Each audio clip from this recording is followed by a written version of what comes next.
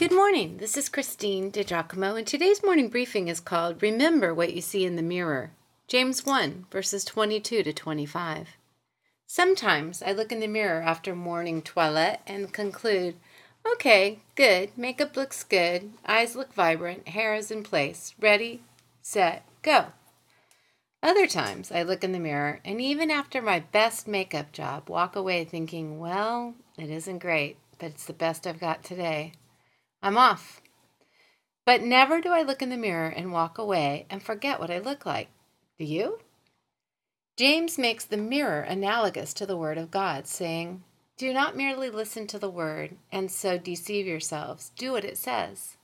Anyone who listens to the Word but does not do what it says is like a man who looks at his face in a mirror and, after looking at himself, goes away and immediately forgets what he looks like. Again, that's verses 22 to 25 of James chapter 1. Now, why should I want to do what God's word says? Because according to verse 25, then I will be blessed.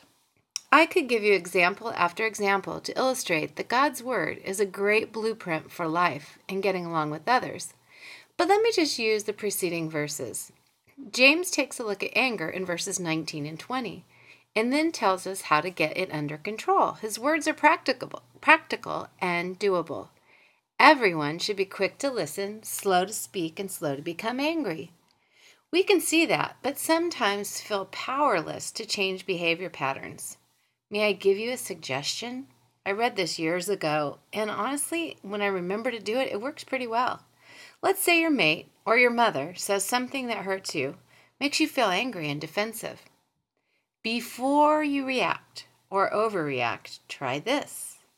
Repeat back to her what you believe she said and say, is that what you meant to say? She can then say, oh no, what I meant to say was this. Or she will indeed confirm what you heard. You then say, why did you say that? Then you're quiet and you listen.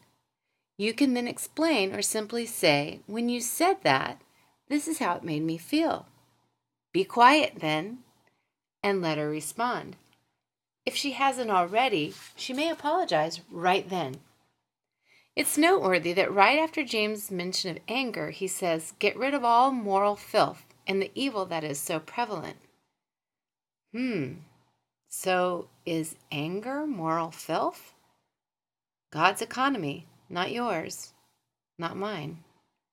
You know, one more thought on this. For some time, I mistakenly thought I had no issue with anger because I did not have a temper. Do not confuse these. Just because you don't blow your stack does not mean you don't deal with anger.